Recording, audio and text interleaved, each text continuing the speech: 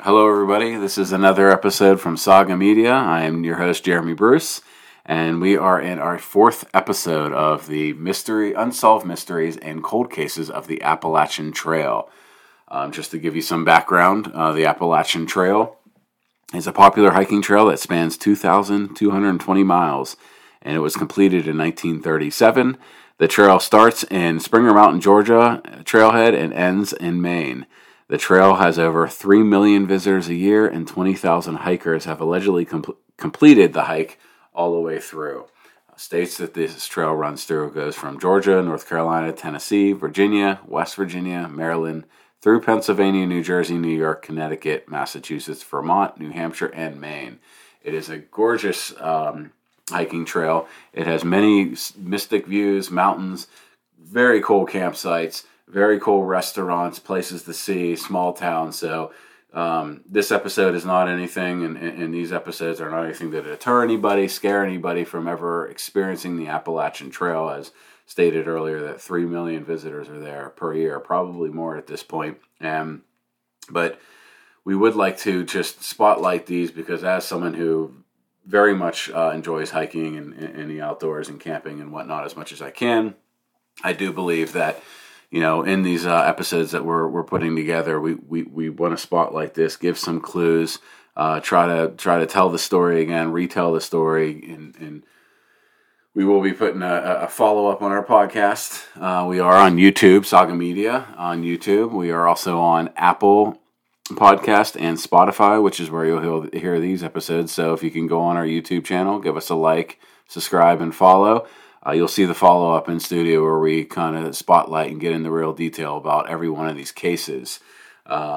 We believe that if anything we could do with these stories that we tell, and then we do have plans for follow-up investigative reporting of our own, if any kind of clues or any kind of new leads or whatnot come from ours, we would be absolutely grateful, just because we believe in our hearts that the families do need closure, and these perpetrators to these heinous crimes should be brought to justice.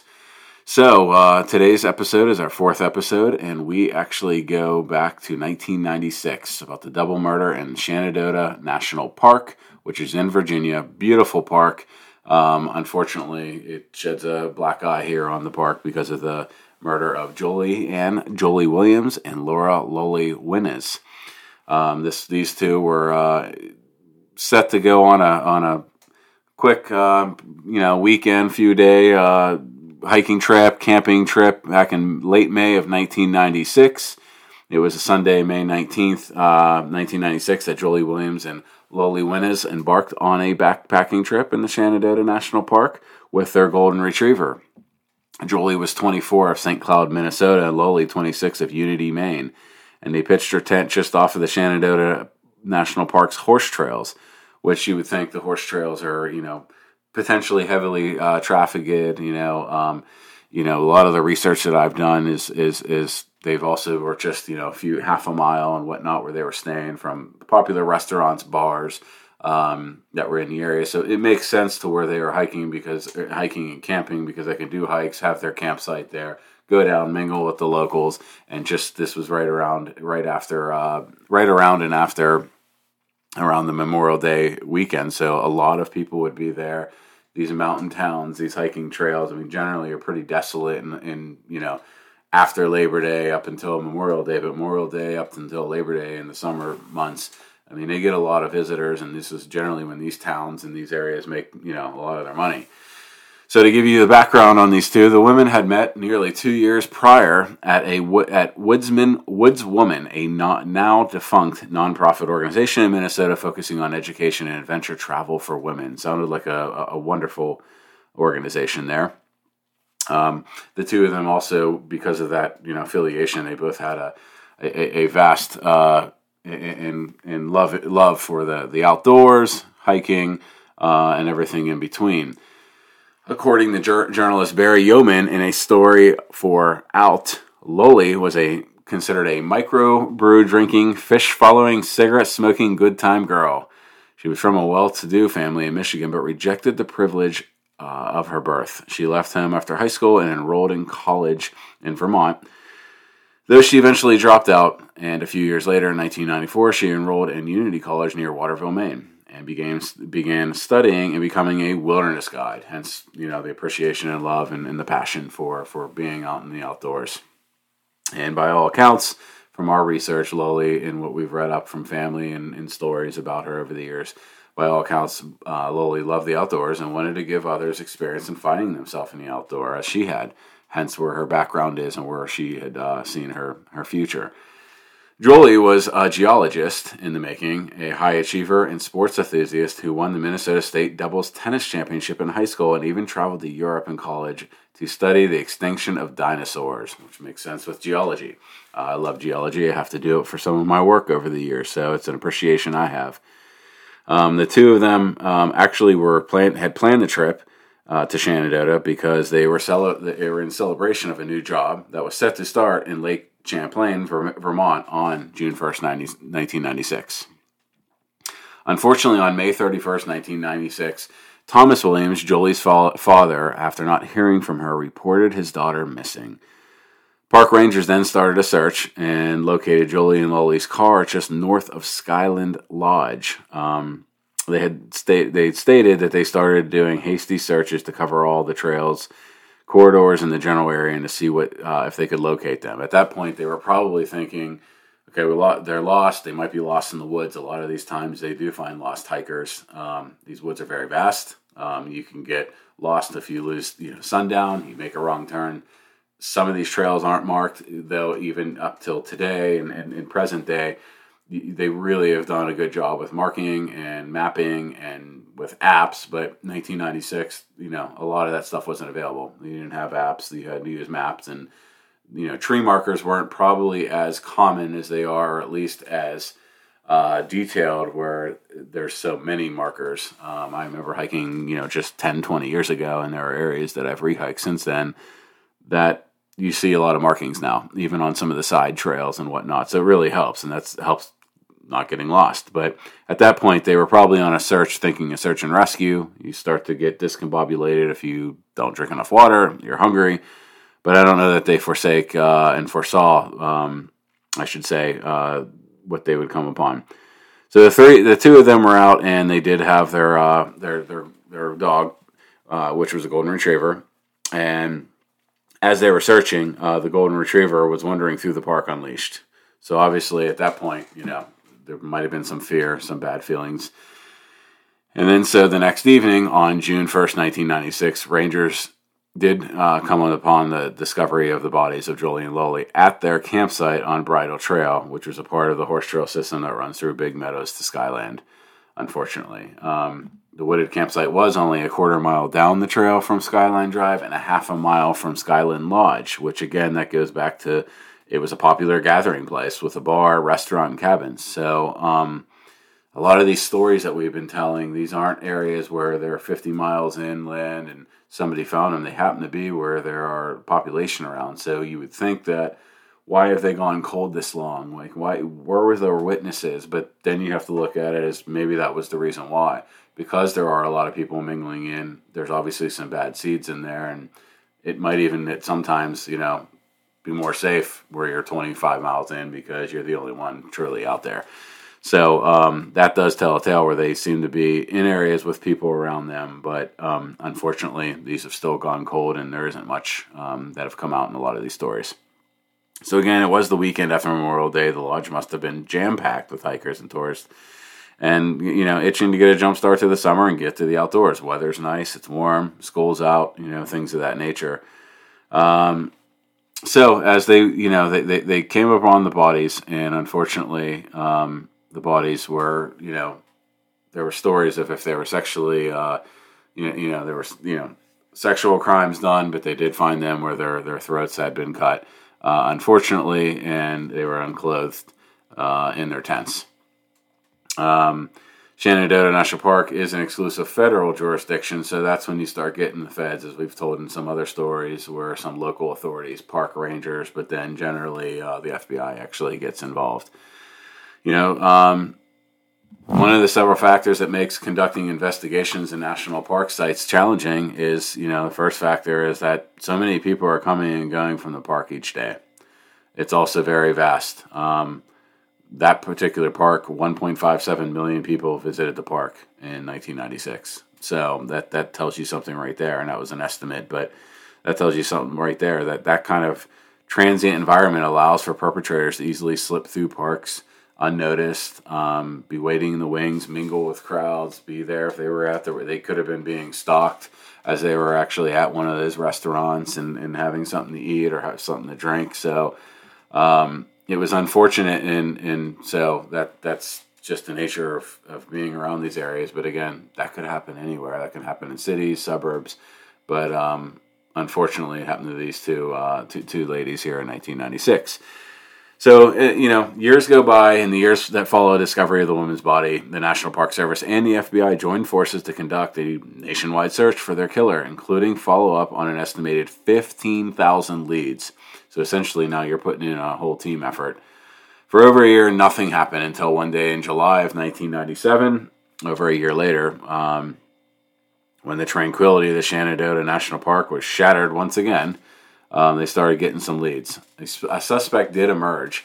Shenandoah's Skyline Drive is a popular place for bike riding as well, and in July 1997, Yvonne Mulbasha, a tourist from Canada, had come to do. When she pedaled through the mountain road admiring the Blue Ridge Mountains, Malshaba was forced off the road and off her bike by a man driving a truck. He screamed sexual profanities at her, and he stepped away from the vehicle enraged and tried to even force her inside. Mulbasha was able to fight him off and took cover behind a tree as the man re-entered in his truck and tried numerous times to run her over. He eventually gave up and sped away. Pretty crazy scenario, I know. The Rangers did apprehend him, and he was, as he was attempting to leave the park. They searched his vehicle and found hand and leg restraints hidden inside. So obviously, this was a really bad person who was preying on people, and potentially could have been the attacker. Not much was known about this man, Daryl David Rice. At the time of Mulbasha's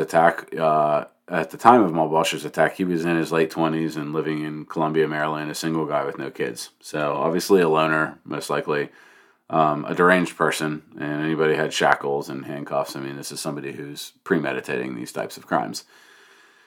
But he had no previous criminal record, and per the reports, and states that it was stated that Rice was fired from his job in Maryland's MCI System House in June of 1997 because he was extremely hostile at work. Hence, you see the story of him trying to run over this poor woman from Canada.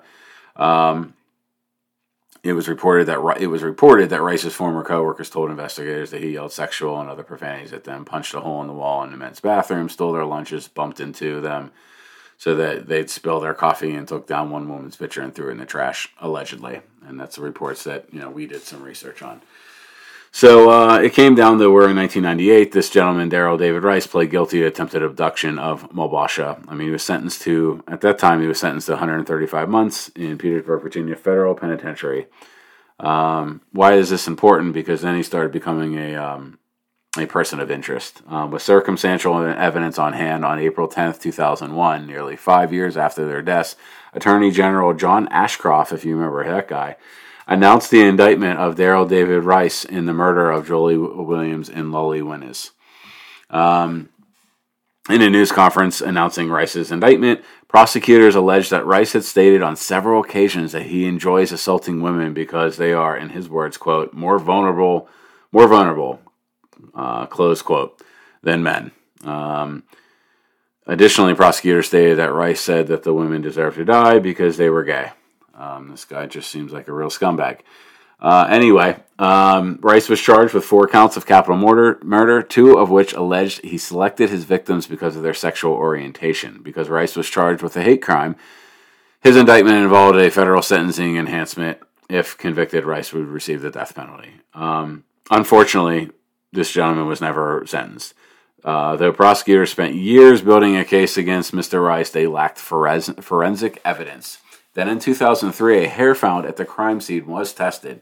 DNA results indicated that it did not match Rice or the victims. After all, the case did fall apart at that point. You don't have, you get DNA results. That doesn't mean DNA's results are always 100% accurate, but This was an important piece. Whose hair was it? It wasn't any of the victims, and it wasn't Mr. Rice's. So in 2004, the charges against Daryl David Rice were dismissed without prejudice, meaning he could still be charged at a later date, which is a good thing because just because there's a hair there, I mean, they could have had somebody else in their tent, hanging out. It could have been on a coat. It could have been brought to there from home. And so because the murder of Jolie and Lollie was still an active investigation, the FBI will not discuss persons of interest. And that's the thing with these cases, is you start to see, and we've dug in and for months have tried to do a lot of research. There's not much out there because they're still open cases, and they don't want to really get too much information out, as they want to go after leads. And that also, if they do go after people of interest or witnesses and bring them in to testify, they don't want certain information being public knowledge prior to that. So those are reasons, from what we've uncovered, why there isn't much out there, even almost 30 years later, in this case particular. So since then, no one has been convicted of the murders, and Rice was released from prison in 2011. The last reported sighting of Rice was in 2014, when police in Durango, Colorado began receiving calls from frightened residents saying they'd see him in the area. Durango Police Chief Jim Spratlin said people were overreacting, adding, "All I know is he's not wanted and we ain't looking for him." So obviously people figured out who this was and they were concerned, but I mean, being concerned in somebody who already did their time and is released, in some cases, unfortunately, it's not a crime and there's really nothing you can do. So as we move forward, we got to around the 20th anniversary of Jolie and Lollie's murders. The FBI circulated a press release and updated posters. "The case does remain open and active investigation," said Dee Rybisky of the FBI. "It's our hope that any continued coverage of the girls' murders will one day generate that one critical piece of information they may bring someone to justice and peace for their families." And that's how we feel about this. That was the 20th year in 2016.